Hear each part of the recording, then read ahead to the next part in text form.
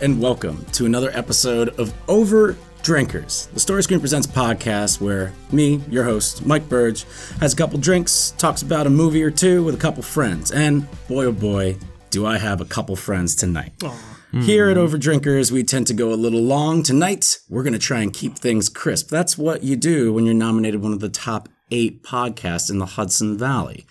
So sorry to disappoint everyone else, but we're one of the top 8 best, and 8 is the best Final Fantasy, so there we go. Made it into the top 8. Us, Tom, Tom from MySpace? Yeah, top 8, man. Okay. His podcast is very good. Good music taste. Yeah. Just him talking, though. Just him. Oddly enough, for as many friends as he's got. And these voices you're hearing are the lovely Rob Baby Anderson. and the equally lovely Jack Kolodziejski. And we are here today. We're going to be talking about that Spider-Man, specifically Spider-Man Far From Home, but I think we're going to kind of touch on just the oeuvre of Spider-Man in today and what's going on. We're going to very briefly touch on like a bunch of little different things that are happening in pop culture with your favorite friendly neighborhood web slinger. But a little bit of housekeeping real quick. As is tradition on Over Drinkers, we have our conversation accompanied by a special beverage. So I whipped up together this kind of weird concoction that I made back on May 5th, 2016, I think. It was the day. That's very specific. It was the day Civil War came out. It was the Thursday premiere, and it was on Cinco de Mayo. And so I put together this kind of concoction that was utilizing tequila and kind of trying to get the blues and the reds of Spider-Man. So what we have here is called A Great Responsibility. And it is a cold beverage served with club soda, and the mix is some lime juice, some cherry cola. We're using More Good cherry cola right now, which is absolutely phenomenal, and you can only probably get it for the next couple weeks once this episode posts. You mix that together with some extra cherry juice. Maraschino works best. You can garnish it with your favorite cherries and a lime, and of course, you got to get yourself some blue Pop Rocks. So you guys, I have little balls of Pop Rocks that we've got here. Wow. You take those bad boys, and then you're just going to drop them right in. It's going to be great podcast audio. I was going to say, this is going to be the whole time. Yeah. It's just going to go the whole... say it! Say it! You know how much I sacrificed? Godspeed, Spider-Man. Oh, there you go. Spicy. Cheers. And let me tell you, dear guys. reader, you are missing out by this being an audio-only podcast, because this is a special-looking beverage. It is good. With great power. Yum. With great power. Yeah, these babies are just going to be cooking the whole time. They don't shut up. Yep. Like Spider-Man. Great. Yep. Cool. Yeah. That's it. And so let's jump right into it. We're talking about that 2019 John Watts film. Yeah, maybe. Right? Yeah. That Pretty sure. was kind of like the so-called palate cleanser of the 2019 Marvel Cinematic Universe. We had Captain Marvel back in February. We had, of course, Endgame in late April. And then in July, these are good, right? It's just going to be It's really going to be. And in July, we had Spider-Man Far From Home, the follow-up to Spider-Man Homecoming. You guys saw this pretty much like when it came out. I was a little lag on it. 6 or 7 months ago, I think at this point, it feels like. I've seen it 3 times. Okay. Yeah, so it was forever ingrained in my memory. And that is good. That is good. Because, hot take, I really liked it. Yeah. Me too. Yeah. Also hot take. The hot take boys are here. Hot take boys are here with our hot takes. Yeah, I liked it too. Yeah. So obviously there's going to be some spoilers on here. Spider-Man Far From Home has been out for a little while. We're just going to kind of jump in and have ourselves a nice, relaxing time. Before we get into the Spidey, which everybody's here for, let's annoy the listeners with some personal ketchup. How you guys doing? Oh. Personal catsup. A little personal ketchup, a little tomato sauce, and some problems. A little bit of chicken. I mean, I've been doing all right. Just kind of been chilling, working at the theater, doing the thing. We had Spider-Man Far From Home for a little bit. Yep. That was fun. Playing Persona 5. Nice. That's a video game. Yeah. That's fun. It's like a Japan anime game. Maybe we'll sneak a little bit more of that talk in. A little teaser, foreshadowing. But I've been doing all right. I mean, I see you guys off mic a lot. especially Mike off mic. I see Mike off mic. You see a lot of Mike off I'm mic. around. Yeah. Yeah. But, I don't see as much Mike off mic as I would like to see Mike.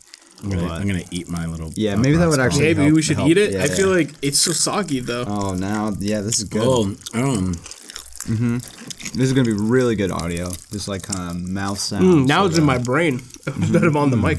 Yeah. Yum. Now I'm Yeah. hearing it forever instead of you, the listener.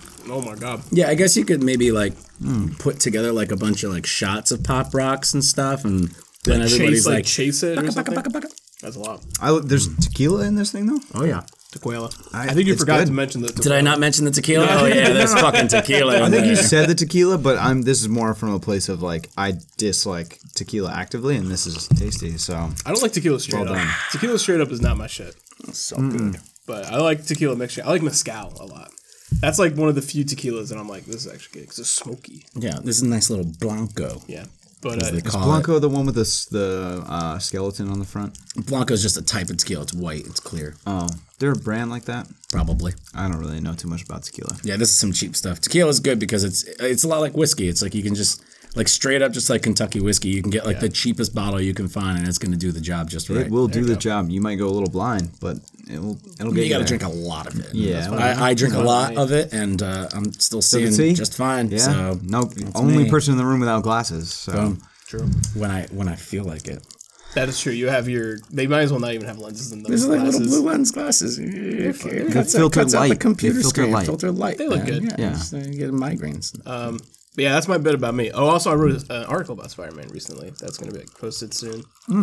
I wrote it. That'll probably be going up the same day that this is. We'll maybe release them in tandem. That'd be fun. this is your third article, fourth article on Spider-Man. This is my book on Spider-Man. This is The local it's- Spider-Man historian, That is Robert me. Anderson. I've written a lot of pages on him now, but it is my first article on Spider-Man came out a few years ago, right around the time Homecoming came out, and it was about what makes a good Spider-Man movie and what I thought like the best Spider-Man movie was at the time. So this is before Into the Spider-Verse. This is before Far From Home. Oh, And what's your new ranking now? I think Spider-Verse is my number one. Yeah, Yeah. I that's- really like Far From Home that's though. legitimate. But Spider-Verse is like more of like a Spider-Man movie, whereas like Far From Home is like an MCU movie. Maybe we can talk more about that soon. Definitely. But the second article, Super Opinions Part 2, is it's about how we are in the golden age of Spider-Man these past few years. Because like from games, comics, movies, otherwise, like it's a really good time to be a Spider-Man fan, I think. Hell yeah. Yeah. How you guys doing? I'm doing good. Yeah. Yeah. Cool. Me too. Yeah. I haven't written any articles on Spider-Man, but Oh, looking yeah. forward to talking about it because you guys saw this movie and you guys have probably been talking about it a little bit between yourselves, but I haven't been a part of the conversation. And I want to say, like, kudos to Robbie, who I pretty much see just about every day, keeping tight-lipped on certain things that happened in that movie that I was just like, So did you see this more recently then? I just saw this maybe like 5 days ago or so, something yeah. like that. Nice. Yeah, I finally like sat down and watched it, and it's a lot of fun. It is fun. Very silly, but kind of in the way that you would expect. Like, you know, Homecoming was just so kind of like, you know, everybody's got that thing where it's like John Hughes directed a Spider-Man movie or like Right. wrote a Spider-Man movie. That's even better because like this isn't directed like John Hughes would direct something, but it's definitely of that kind of teen spirit where like the drama and really is kind of coming from grounded stuff that we can all kind of associate with. That's what they're going for. They hit and miss throughout this one. They probably miss a little bit more in this one than they do hit in the first one. I think Homecoming is a very, very, very good origin story for Spider-Man in the sense of how it was an origin story. Yeah. Well, they took a lot of like the weight of having to be an origin story off with Civil War. And even Civil War didn't really do like origins so much. They kind of just like put you in there. In this movie, like it doesn't necessarily tell you how he got his powers or like how he learned to use them, but it does kind of give you Homecoming rather did give you like this really good breadth of who Spider-Man is and him kind of becoming, you know, not just a friendly neighborhood, but realizing like, oh, I want to try and be something bigger. And that was the really interesting thing about Homecoming. And then obviously you get all the things that happen in Infinity War and Endgame. And now he has to kind of, Peter Parker has to kind of who's Spider-Man, by the way, has to kind of try and figure out how to deal with, not being, because he's kind of got what he wanted now. He's an Avenger, but now he's kind of like, I don't want to do all this. Like, I kind of just want to be a kid sometimes and be able to. It's like getting a full-time job when you're like after getting out of an internship. You're just like, well, now this is the gig. Yeah, I mean, I think an interesting summation of like kind of all the points you just brought up is Homecoming is very much about like with great power. It's him kind of like really yearning to use this great power and put on his big boy pants, even though he may not be ready. And then Far From Home is about with great responsibility. It's him kind of shying away, trying to shirk away the responsibilities of the fact that he is now in the big leagues. Yeah. The paradigms of the Avengers have forever shifted since Endgame, and he has to kind of like deal with, maybe being the next Tony Stark, maybe being like one of the last bastions of superheroes. I think he's dealing with being dead for 5 years, which is interesting, and I want to come back to it a little bit. But he's also dealing with, kind of the reality of the consequence of this kind of thing because of Tony Stark's death. So he's going into this, and he yearned, like you guys said, in Homecoming to be an Avenger so badly, and then he comes back in this one, in Far From Home, and he's kind of just like, actually, I kind of just want to be a friendly neighborhood, or actually, I just want to go on vacation. Actually, I just want to chat with MJ and maybe get a smooch on. Yeah, I just want to be a person. Yeah, and that's kind of the thing is, that, like you said, that responsibility is like, kind of don't really have so much of the opportunity to do that, which is when I think Spider-Man is always at his best, is when he's struggling to just be a person and also struggling with, his responsibilities. Yeah. I mean, we see a little bit of that, and maybe not to jump ahead too much, but, Into the Spider-Verse also kind of deals with that idea of Peter not wanting to totally cope with his responsibilities. And, in Spider-Verse, he uses different coping mechanisms to maybe run away, but also, like, simultaneously save the day. Mm-hmm. And they use that to like varying angles. But yeah, I always like that kind of inner turmoil, and like that's happened ever since like Spider-Man in the comics for sure, but cinematically ever since Spider-Man 2. Yeah. It's him kind of being like, I don't know if this is exactly what I signed up for. And it's kind of like, it's too late because now that you're here, the world needs you. Yeah. Yeah. And I think what'll be interesting moving forward with this MCU version of Peter Parker is if he's graduating high school and he goes out on his own.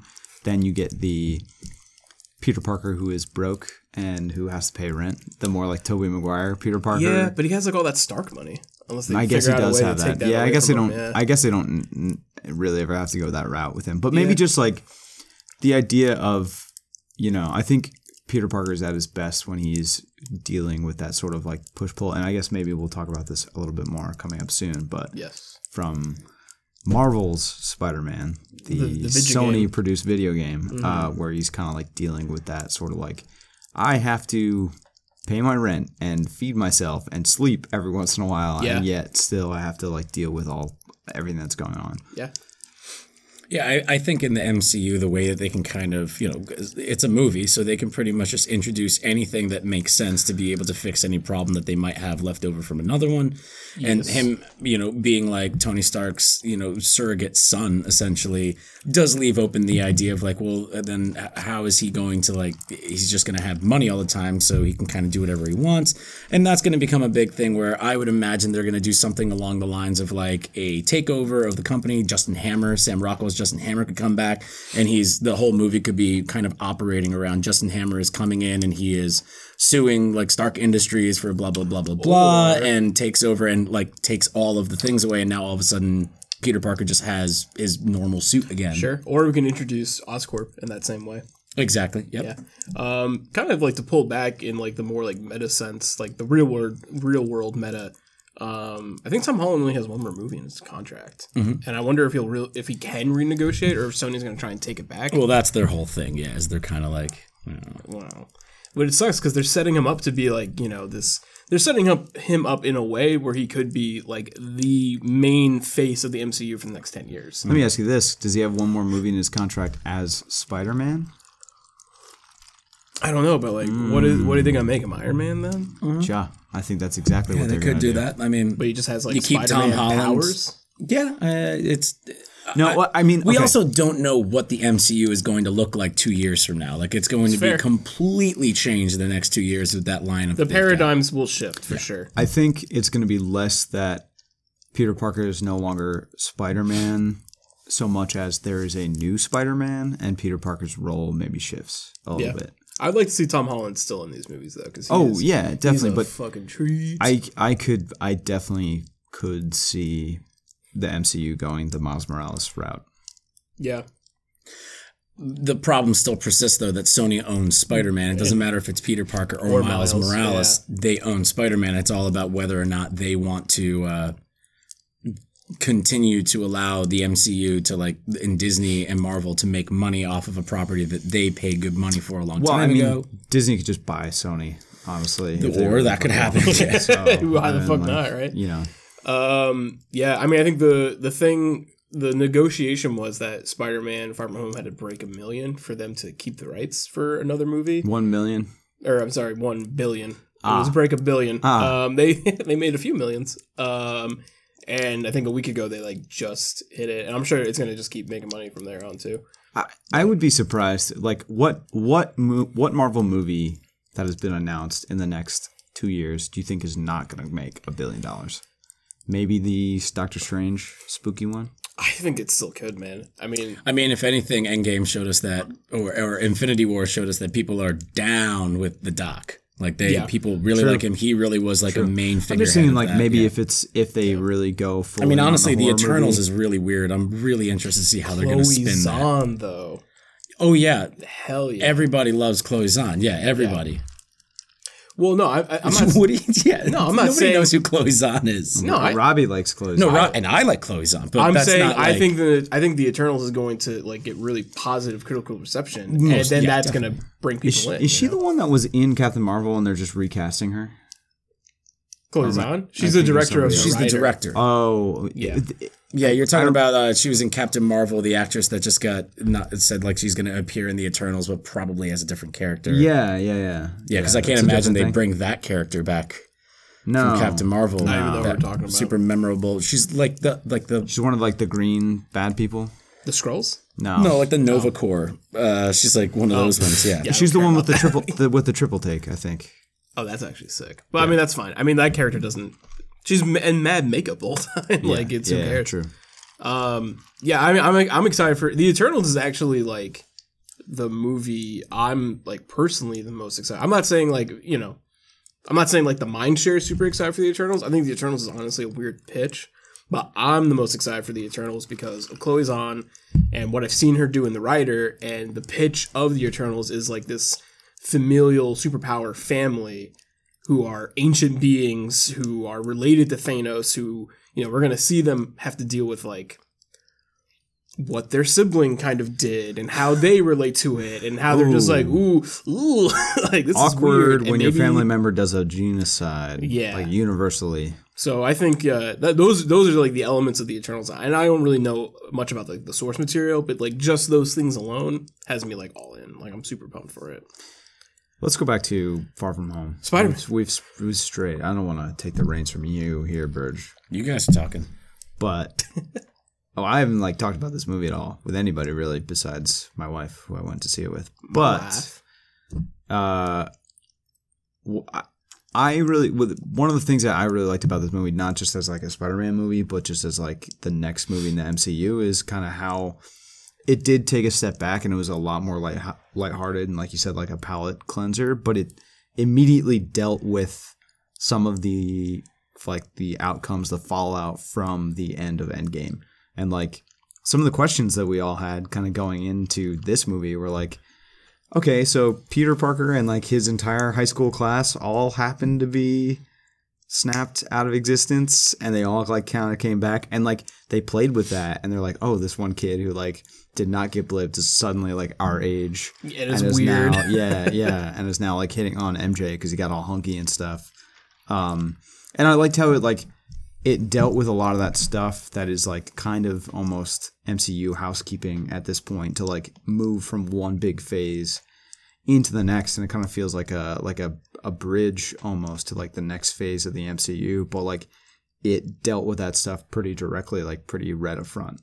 I thought the way that they kind of mostly did the heavy lifting with that, with the opening of the like memorial, the like school so like morning announcements memorial thing, which those two were in Homecoming as well. I think, believe right? so. Yeah.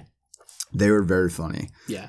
Their like kind of reaction, like almost audience surrogate, like throwing all that stuff out there about the Avengers even a thing anymore? Basically explaining everything that happened in Endgame, like through the lens of these two high school like morning announcements. Yeah. Was very good. I like that a lot. Yeah, I thought that was handled very well. Yeah, that's the girl who eventually becomes the friend character's girlfriend, and it's kind of a running gag. That's Betty. She's Betty Brant, I think. She's from the comics. Like, she dated Peter Parker at the Daily Bugle for a while, like in between like Mary Jane and Gwen Stacy and stuff like that. So it was really funny that she was kind of like an Easter egg in Homecoming, and then they got the same actress to come back, and then she's kind of more of a bigger part in this one. And you have her date, Ned's kind of like the I'm going to pronounce the name wrong. I think it's like Genki, which is like Miles' best friend from the comics. Like they have very similar like kind of archetypes.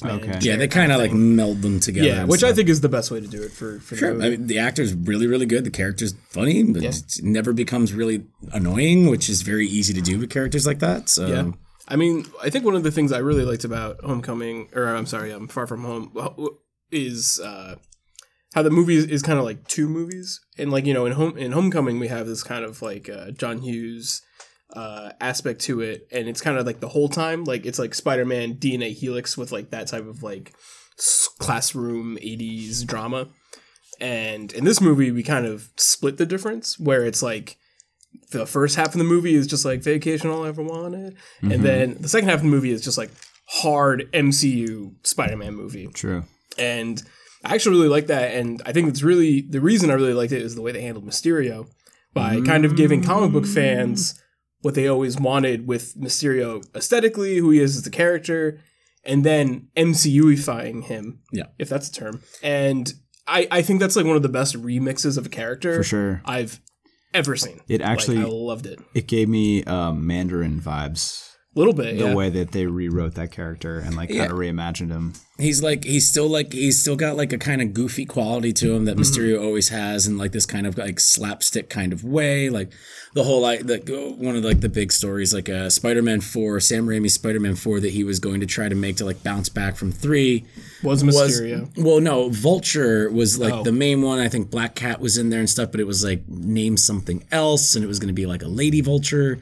Weird stuff, but the beginning was going to be him taking down Shocker, Mysterio, Electro, all of these lesser knowns. That Electro was in. Oh no, wait, that was amazing. That was amazing. Yeah, it was going to be him like a montage of him like taking down all these guys, and Mysterio kind of being like this fat, blubby character that they're like kind of like handcuffed, taking him out of a bank and stuff, and he's just like, I would have tricked y'all if it wasn't for this blasted kid, kind of very Scooby-Doo.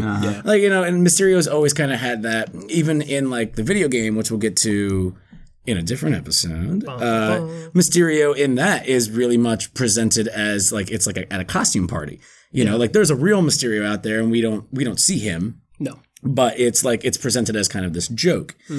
And I think one of the really interesting things about Far From Home's advertising campaign is they were like, Mysterio, he's a good guy. And absolutely every single person who has ever read the comics and has a Twitter account was like, I don't know if you're going to believe anything that Mysterio says, you're a fucking idiot. And I was one of those people. I didn't go on Twitter because I'm not a fucking idiot. I'm just an idiot. And it was like, no, he's that. But the movie, Jake Gyllenhaal's charm, the fact that they make him look like good. Robert Downey Jr. Man. And the fact that Jake Gyllenhaal also was almost Spider-Man. These things, that's true, on different levels, all three of them kind of work together to really make you never for once think that Mysterio is not the bad guy, because guess what? There was no other bad guy advertised. There's no other bad guy there. It's going to have to be Mysterio. I thought the avenue was going to be a little different. I thought that he was going to have like a turn, like not so much that he was bad the whole time, but and like this is because like watching the movie and getting to like the point of change, I thought it was just like, oh, something is going to happen to him. He's going to get the glasses and going to be like, actually, I can do some bad shit, and then he's going to become bad. But then they did the big illusion trick. No, and I loved it too. I just thought the movie did a good job of like me knowing Mysterio bad guy, me kind of being in the same seat as Burge, being like, I know he's going to be bad the whole time. When watching the movie, they almost got me. They almost got me to rethink the way I felt about it.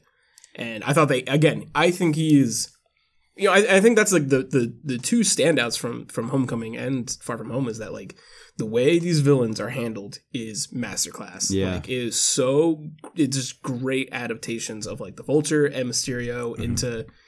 These are very goofy characters. Yeah. And they are handled with like a certain sense of pathos that gives them weight and depth. Mysterio, like him like jumping up on the bar and like doing this gigantic speech and pointing out characters from other movies. Like it's not just a way to kind of tie the rounds of everything where they superimpose Jake Gyllenhaal into the background of a scene from Civil War. Right. It does that, and it does that well, but it's also just like, yeah, Mysterio's fucking goofy. This is a goofy idea. This is a goofy character.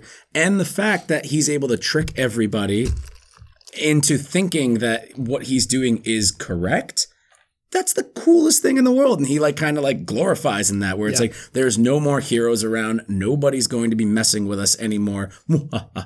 Yeah.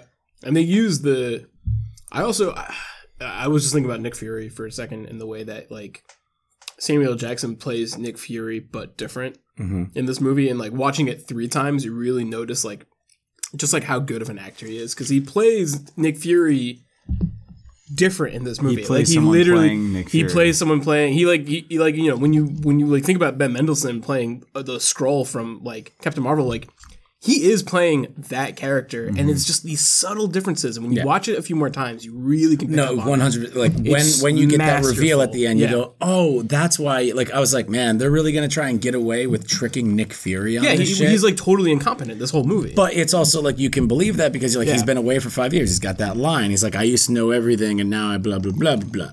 And it's like it makes sense for you in the moment, and you're kind of maybe mad about it, especially if like you're really into the comics. And Nick Fury is like, very rarely ever gets fooled, and when he does, it's supposed to be a big deal. And the idea of Mysterio, of all people, being able to trick Nick Fury makes no sense. Right. Which is what, like, the whole movie is really just kind of joking around and taking itself seriously and dealing with these serious ideas and these serious themes of belief and totality and destiny and stuff like that and control. And then at the end, you just kind of get this quick little joke, which is like, I love that they're making the after credit scenes, not the mid-credit ones where they kind of push the story a little bit more and it's a tag. I love that the little after the credits ones have always just been kind of focusing more on comedy. Yeah. Like the Captain Marvel one is like the cat like coughing up a hairball and coughing up the Tesseract onto Nick Fury's desk. It's great. It's funny. But in this one, like, they get away with the gag, but they also, like, you know, that scene is propelling the future of the MCU in a really big way. Like, he's essentially at, like, what people are theorizing to be, which I think is accurate, sword base. And, you know, he's been plugging away at making this intergalactic defense shield that is, you know, for the planet, you know, now that they've been threatened by intergalactic kind of warfare. And, like, it makes sense that someone who's as controlling and as crazy as Nick Fury would go to such lengths to keep this plan of his secret. And like, we get that all in, like, 5 minutes, 3 minutes, you know? He wouldn't have learned his lessons from exactly what happened in Winter Soldier. I'm out of my depth here. He's starting this one, his own. Whereas S.H.I.E.L.D. he came into. I guess. And S.H.I.E.L.D. had already been, you know, infiltrated by Hydra. Absolute power, you know what they say about that stuff? Well, I mean, I think that, you know, sword base is not going to be the end-all, be-all, totally working thing. I'm sure it'll come back to bite him in some way. Yeah. Nick Fury is not always a good guy. He has the best intentions, but he will step on the throat of anyone to kind of do what he thinks is right. True. I want to go back to Mysterio really quick before we get too far away from that. But one of my disappointments with this movie lies in how good Jake Gyllenhaal is and how they, you know, they kind of Killmonger him at the end. Which is, I really think, one of the things I'm glad that they did with Vulture is they at least kept him alive in their back pocket. So if they need Vulture again later, he is still, at least in fiction, still alive.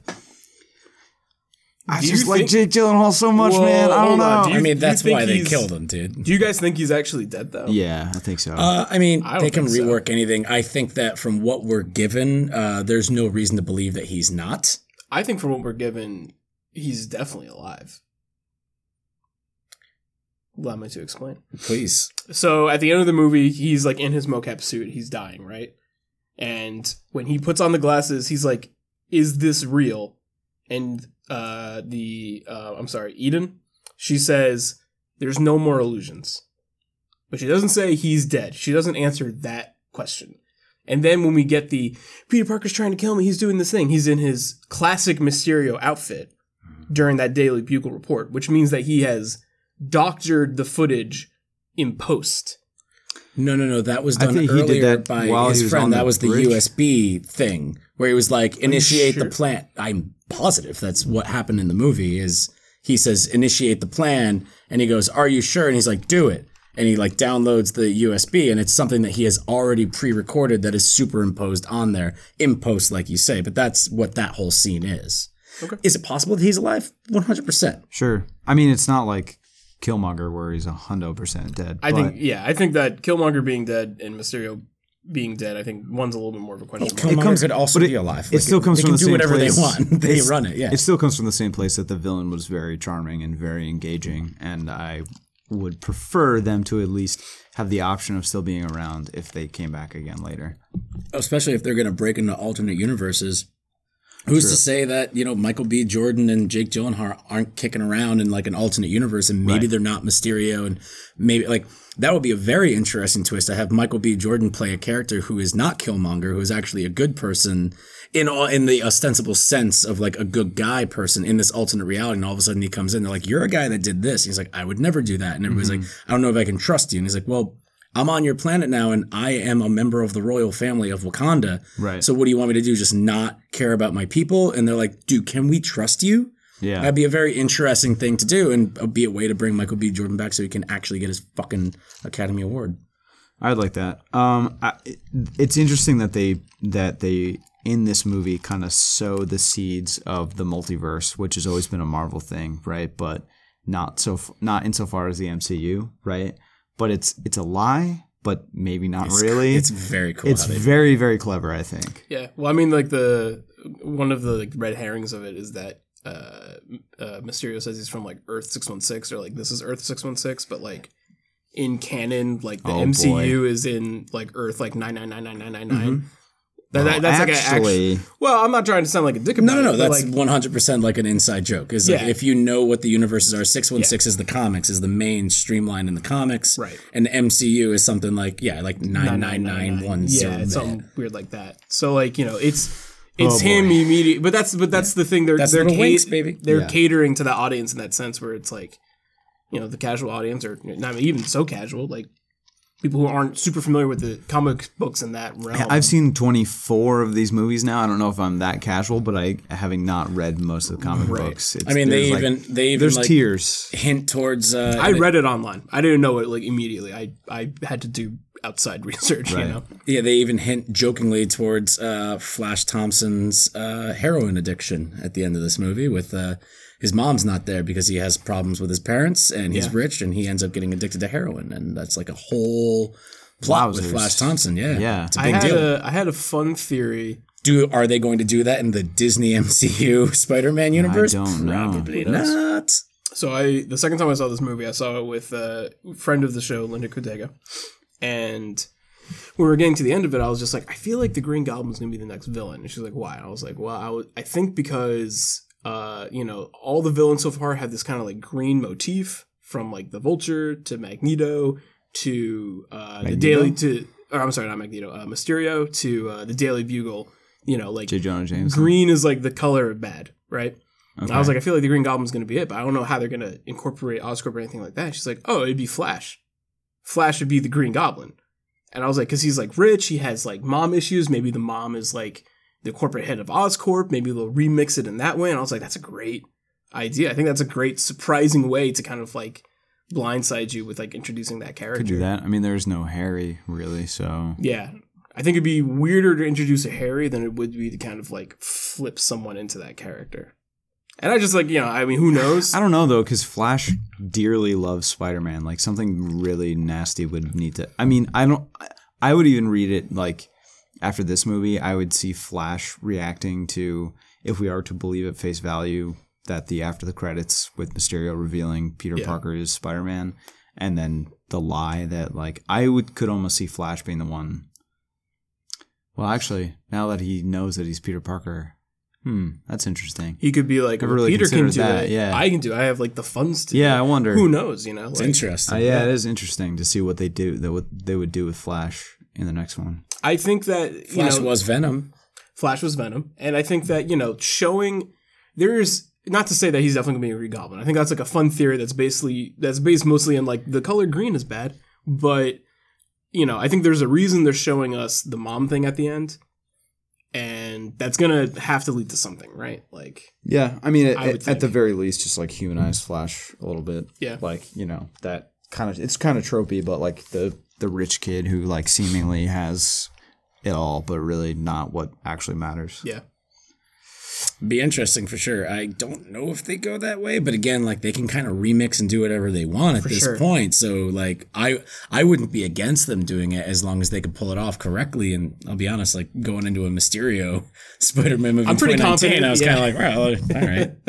Yeah, I mean they have a pretty good track record. These movies are a ton of fun, and they kind of make good on the promise of pushing the main plot of the MCU while also like telling a pretty solid Spider-Man story. And also opening up a lot of other doors, as we were just talking about with the multiverse kind of stuff. Yeah. And I also like, I actually just watched The Lion King for the first time right before we started recording this. And I really kind of do like how Disney, and this could just be maybe me reading into it a bit much. I'm not necessarily looking for this thing, but I always am kind of open to the idea because I know the types of people that are working on these projects, not like personally, but like as public figures and stuff. And Spider-Man Far From Home has a very big kind of fake news, Trump administration vibe to it with the illusions and the believing and a lot of the things Jake Gyllenhaal says, while they might be charismatic and more charismatically stated than certain people in reality, they all really do kind of become the same thing. And just like the whole thing, truth is not truth and stuff like that. They'll believe what I tell them to believe. Yeah, people want to believe something now, so like they'll believe anything. He literally uses, to me, it's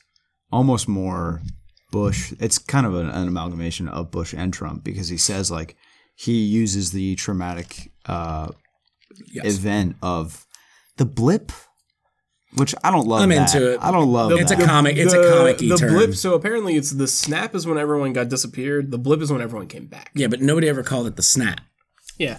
Yeah, the snap would kind of just be like an inside baseball sort of like Avengers. It's one of the things that I'm really upset about with Endgame, and like, not really upset about. I don't like that's a gross exaggeration, but like I don't like that it's always a snap because it doesn't have to be a snap. That's one thing that happened in the comics 30 years ago. Like you can just have the things and you can just go, but a snap is physical, it's literal, it's a signal, and having Tony do it. Like I get it, but it's also kind of like I like that they don't call it the snap or the snapping and everything that like fans came up with. I do like that there's like it's the blip and it's being referred to as because 50% of the population is like it wasn't a snap to me. It was like all of a sudden I was staring at Jack and then all of a sudden I'm in the same space and nobody's there anymore. Like it was more of a blip and like that probably just stuck like media kind of thing. Yeah, sure. No, I like it too. Anyway, going back to my point, he uses like the traumatic, huge, earth-shaking event to be able to he uses it as like a vulnerability of people to like want to believe things. Absolutely, and like and that is 9/11 to me more than anything that Trump has done. Well, Ouroboros kind of Infinity Snake 8, sure. But also in The Lion King, they have that one line with Seth Rogen. Spoilers for The Lion King. Seth Rogen as Pumbaa, who I think is a very inspired performance. When he fights the hyenas and the hyenas call him Chubby. And he's just like, I'll run away from hyenas every day, but what I won't stand is a bully. Yeah. And you're just kind of like, look, I get how completely just flat that entire thing can be on the spectrum and it can be amalgamated to absolutely anything. But you have a movie that is just predominantly an entire black cast. And you have a line about you mention anything about fighting back to a bully, even though it's something that you would typically be scared of if they weren't being a bully, if they were just an evil force, and you say, I'm going to fight back because it's a bully and I don't stand up to that. That's a little thing that I think is in there intentionally. And the fact that Disney is able to find these very meager ways to be able to put that in even if I'm just reading into it, I'm seeing that in there. And I think that's really fucking That line cool. was not in the original. I don't believe that scene's in the original. I definitely it's the action of it is similar. Yeah, they call him but out on that something and line he is reacts. very pointed. Yeah. Well, I mean, there's also lines earlier in the movie when they're actually doing the Hakuna Matata. Robbie and I talked about this on the hot we're talking take, about like the where they're basically nihilists. narcissism. No, they're nihilists. Yeah. Like they're like, oh well, nothing matters. We're just gonna die. So why don't we just do whatever we want? Life is more of like a straight line than a circle. Yeah, we're gonna die. You're probably gonna kill us, or one of your friends, or something like that. Yeah. Will kill us. So we're just gonna do whatever the fuck we want until we die. Mm-hmm. Yeah, I mean, I think, we talked about like Flash in the comics, like having to do with like heroin and things like that. And I feel, and we're kind of like, well, they might not do that in the Disney MCU movie, but I honestly think that's kind of like, they may not do that exactly, but they might find a really creative way to like do something like it. Like maybe it's not heroin, maybe it's like, Pills. MCU drug or something like that. But like It could just be pills. I mean, pills are a much more palatable way to have a drug addiction. I think Harry Osborn also had a pill problem in the comic books as well. He did. He hurt his back, the poor little boy. So it would not be. The thing is, like, I think that opiates, man, it's a real problem in our country. Yeah, that's true. Honestly. I mean, to my knowledge, the director said that the trilogy of Spider-Man movies he has planned is supposed to be sophomore year, junior year, senior year. So we may not get the Tom Holland in college beyond scenario quite yet, or if the contract's up ever, we shall see. But, I mean, look, I don't need a Green Goblin. Sure. Our boy Willem already nailed it. Our boy Willem already did it. Why'd you spill your beans, Spider-Man? I like that. Yeah, you like I do that like one? that. Yeah, I do like that. Run away. I have been chasing after The Lighthouse for months, pretty much ever since we opened up the theater, and I'm so excited that a date has finally been released, and I am so excited to really try and get that opening night at the theater. Yeah. I will try very hard. If you need, anything, any legwork done, okay, yeah, you got it. ring me. You got my number. Yeah, you got a passport, right? I do. Yeah, a couple. I have a couple of them. Might have to fly out somewhere and have you go grease some wheels, rub some shoulders. I can add some grease to some wheels if need be. We've already had a really great Green Goblin, however more heightened in reality that Sam Raimi's might have been.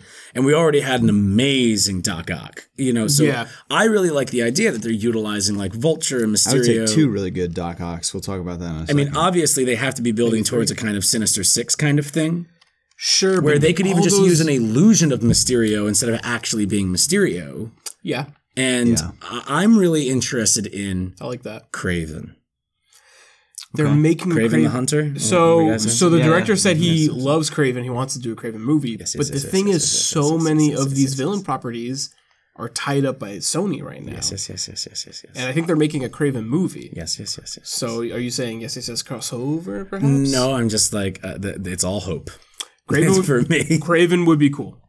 Especially because Kraven, awesome. well, they're setting it well because if everyone knows it's Peter Parker, then that means Kraven would know, Boom. and it's very easy to hunt him after then. So. All right, nerds, I don't want to derail this again, but we've spent a lot of time talking about what could happen after this movie and not a lot of time talking about this movie itself. We talked about the Mysterio. We talked about the... Okay, what do you got? Okay, how about this? What do you guys think Italia. about MJ in this movie? Great. The whole MJ, really, because that's like a huge part of this Wasn't movie, sold right? on her in Homecoming, very sold on her in this one. Well, I mean, she gets a lot more screen time in this. Yes, she's in the movie. Yeah. I mean, she's a nice little bit of flavor in the first movie. Right. Like, she has that, like, probably the best line in the movie, the, like, line at the Washington Monument. But, she's a much more of a character. In this I just like how different she is. She adds such a different texture to that character Yeah. that we haven't seen before. And, I'm very excited to see what her and Peter's chemistry will be going forward. The only thing, like, I was, like, kind of trepidatious about was, like, they didn't really seem to know each other super well, and like Peter kind of immediately liking her, like didn't feel super sold to me. But then it's like they're kids. I think so. Also, Yeah, like you just like kind of do that. Yeah, so you I'm see like, somebody, it's like the whole idea of that's where love at first sight comes from. It's like when you're just like, I got a crush on you. All the rest of the normies in his class, she's like the one that's kind of like a little bit weirder, a little bit edgier, always kind of like looks dour, reads like books and stuff all And the she's time. funny, and he's a funny guy. Even though he's Yeah. not funny like as Peter Parker to everybody, he's a funny guy as Spider-Man, and he kind of sees that in her too. He's like, oh, she's got a fun attitude. There's a little crush. I felt the same way about you, Robbie, when I first met you. And then I had a little crush on you. crush. I was a little little crush. And I was just like, hey. I was all dour and sad all the time. Yeah. I was like, and reading books. Yeah, he's just like, I was poking some roadkill earlier today. I was like, yo, Robbie's hot. Yo, that's pretty fucking cool. He got really close to that roadkill. I liked when they had the scene with Peter Parker and MJ when Peter's like trying to kind of like after the what do they call him? Elemental was defeated. The Elementals, Yeah. Fun shit. Yeah, and you know, he's about to try to tell her like, I gotta tell you something, and she's just like, oh, you're Spider-Man. Like that line was very Worst good. thing to put in the trailer too. Yeah, Completely, Did they put that in the dude. They trailer? put it in the fucking trailer. Oh, that's stupid. And it completely deflated the situation for me because at that point I had been advertising playing it at the theater because we did it for that quick you've week. seen it a bunch, so I watched all the trailers and cut together our own trailers and stuff. And I was like, why would they put that in the trailer? It's a big moment. It's a good huge. moment. I thought it was maybe going to be towards the beginning and that was going to be a whole thing and maybe it was a joke. But no, she's just like, I'm pretty sure that you're that. And that's really fun because it kind of breaks into MJ, who, you know, or Mary Jane in the comics and everything being a reporter and being an investigator. And that's really fucking neat that they did that in this very fun, weird way. Yeah. Which they explore a lot more in the most recent game. Yeah. Which we'll talk about more. It's definitely something I think MJ in the past few years has been handled a lot better because, you know, the Raymond movies we all remember fondly, but the characterization of MJ in those films are just subpar at best. Yeah. You know? I mean, it's... Yeah, she's like the classic MJ from the comics and stuff. And again, in the comics too, like in the late 90s, early aughts, MJ started becoming more of they would break up and MJ would become kind of her own solitary character and stuff. And they would always kind of do those restructures with MJ. Like that's kind of typical in the comics. You can only do the same thing twice a month or sometimes 4 times a month for so many years before you're kind of like, all right, we need to put something in there. That's why you have all the big like Marvel and DC summer events where they just kind of try to shake up the system a little bit and be like, now there's no more mutants. Won't that be fun for a year? Maybe. And then we get sick of it in 6 months and go, okay, no, the mutants are back, but only some of them. Yeah, I thought, you know, I think MJ is a lot of fun in this movie. And I'm just glad we got to see her more. I think Zendaya is great. And I'm excited to see fantastic. She's so good. She's so good. You know who else is good? Chiwetel Ejiofor as Scar in The Lion King. If you're not going to get Jeremy Irons, that's a good one. He is the Scar design and like I'm still rolling on that where it's just like you just that's saw the it. best That's the real part hot of take. that movie is Chiwetel Ejiofor is just like I don't necessarily agree with some of the changes in dialogue and some of the different framing. Framing is my biggest issue with that where we talked very briefly about it. The framing of The Lion King, they're trying to copy a little bit too much without being inspired by, and that's the big one. But Chiwetel Ejiofor's performance is in a landscape of a lot of big performances, only half of which probably actually work. Yeah. His is like really, really fucking cool. And it's in Zendaya in the Spider-Man movie, which is what we're talking about, also very is cool. also the same thing where it's like, it's so easy for that performance to not work and this take to not work. And she nails it. Mm-hmm. She makes it her own 100%. It is her version of MJ. It is unique to her. There's not, I mean, maybe there's something closer to it in the comic books, but from my knowledge, this is her entire unique. It's pretty new unique. thing. Yeah. She adds her flair to it. There's a little bit of Ultimate Spider-Man MJ in there, but like not really at the same time. Because like Ultimate Spider-Man's like the one I'm the most. Well, because she with. does the whole like she's popular and then she becomes unpopular because she goes through some shit and then she's kind of dark and stuff. There's a little bit, but like I'm reaching like for something in my head. I get what you're saying, but like I think the thing that really informs this performance is just like Zendaya being Zendaya, and she kind of having her own brand as an actress. Has anybody here seen The Last Showman? No. Nope. Or The Greatest Showman, sorry, that's what it's called. The Greatest Showman. The one with Hugh Jackman. With Hugh Jackman, I haven't seen it. in that. Yeah. The Last Showman in I San want to watch Francisco. Euphoria because I hear Euphoria slaps. I hear Euphoria is like rated R Degrassi, which I am. Yeah, that's how That you sounds like sell a Mike me Bird. something. That sounds like a Mike Bird show. So we're getting towards the end of the episode real quick, so why don't we try and like wrap up just like general ideas about Spider-Man Far From Home. I think we touched on like the 3 main characters. We talked a little bit about Nick Fury. Aunt May's still hot. I got it. Aunt May's Aunt May's still hot. Aunt May and Happy really is like the other kind of thing that's going on in this. Even Eleanor is like, why do they make Aunt May so hot? Like it's distracting me. Well, that might be a personal issue. Yeah, your wife might have to just like think about. She can't hand this. She can't handle this America heat. It was this Marissa Tomei heat. Marissa Tomei. I'm not used to it going above 80 degrees. Marissa Tomei. Ooh, yeah. She just gets hotter in every movie. Also, yeah, well, because they're de-aging her. Or she's de-aging herself. And by hot, we're talking about how attractive she is, right? She's very... Yeah. I just wanted to make sure. But also she plays the role very well. Right. Yeah, I mean, again, that's she's phenomenal. To pull back from the discussion of her being super attractive is like, another... We normally wouldn't do this, but she's so hot. It's ridiculous. But also, Tom Holland's also hot too. True. And Jake Gyllenhaal, we were gushing over that beard. There's not an ugly person. Sky is look. The sky is blue. I'll bring it right back down to ground real quick. I would rather fuck Jake Gyllenhaal than Marissa Tomei. Personally, that's my own thing. Fair enough. They would have to be okay with it, and of course, I would wine and dine them first. They would probably pay because come on, they got the money. But like honestly, I would go with the JG over the MT. No one's arguing that. Thank you. Fair enough. But I think you'd be a fool too. But I think another example of a character being remixed and reworked in a way that's just like, Hot May has never really quite been seen before. And again, like, I'm here for it. I'm just so glad that the flavors, the elements, the motifs, the themes, the characterizations in these Spider-Man movies, like, are so different that they have become their own. It's not different for the sake of being different. It's just like it could easily have been. That's what they should be. Yeah. They should be as far removed from Sam Raimi's Spider-Man, as far removed from the comics as they can be. The farthest from Amazing Spider-Man you ever can be. The films. I still haven't seen the second one. I'm so excited to finally watch that. The trailers were trash. Okay, hold on. Trash. All right, resident Spider-Man historian Robert Anderson, answer this question for me, will you please? I can try. Which film is worse? Spider-Man 3 or Amazing Spider-Man 2? Amazing Spider-Man 2. Amazing Spider-Man 2, without a fucking doubt. Yeah, Spider-Man 3 has some fun elements to it. The whole thing is just kind of a mess. Watching Spider-Man 3, at least you have a fucking six-pack and you can watch it and be like, this is fucking fun, I guess. It's not a good movie, especially compared to like one of the biggest achievements in like superhero storytelling achieved right before it. Amazing Spider-Man 2 is like crawling through mud made of glass, and it's fucking terrible. Yeah, it's the Dark Knight of the Spider-Man series. Yeah, inarguable. Dark Knight Rises. The Dark Knight. One of the greatest superhero movies ever. One of the greatest superhero movies ever. Spider-Man 2. Yeah. All right. It's the Dark Knight of the Zone. I thought this was what we were talking about. Electro is so good. So thank you so much for joining us for this very quick episode talking about that Spider-Man FFH.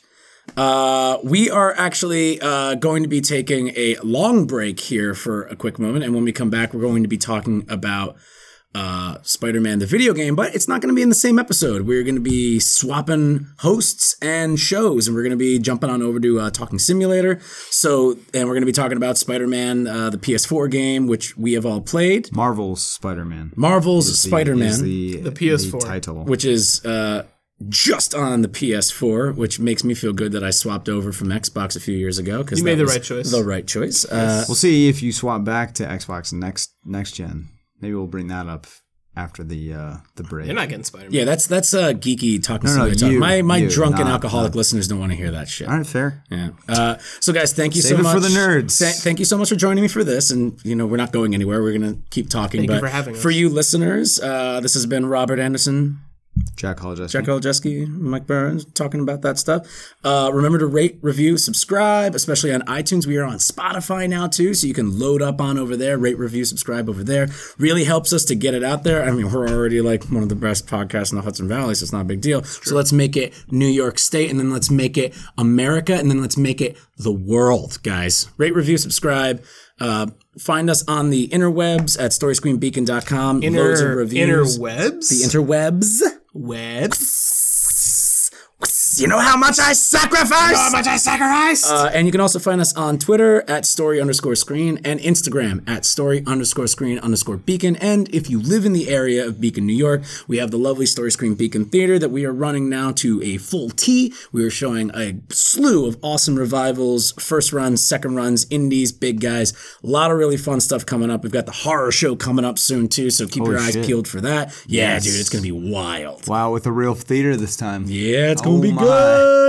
Thank you guys again so much for listening, and definitely check us out next week when we pop back on Talking Simulator to talk dat MSMPS4.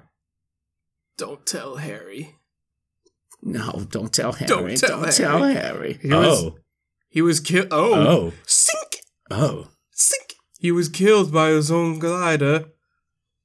That's inspired. Oh, that's the butler being guy. Hey, I've been a character. Who's in all of the movies. He's in every single movie. He's like, I've been a character the whole time. Yeah. Phenomenal performance by Zendaya. Phenomenal. As the glider. As the butler. She's an amazing actress. I think she was like 3 years old when she did that. I corrected him.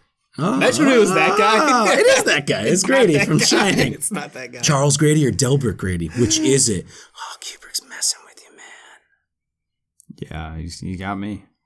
Mm-hmm. You know, I'm something of a scientist myself. There it is. That's it.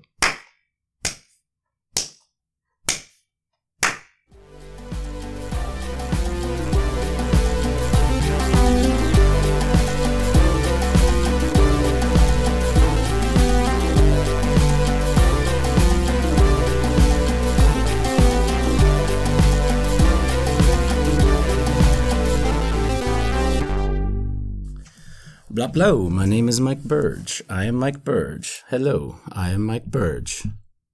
Testing. Hello. Hi. It's me, Mario. Totally.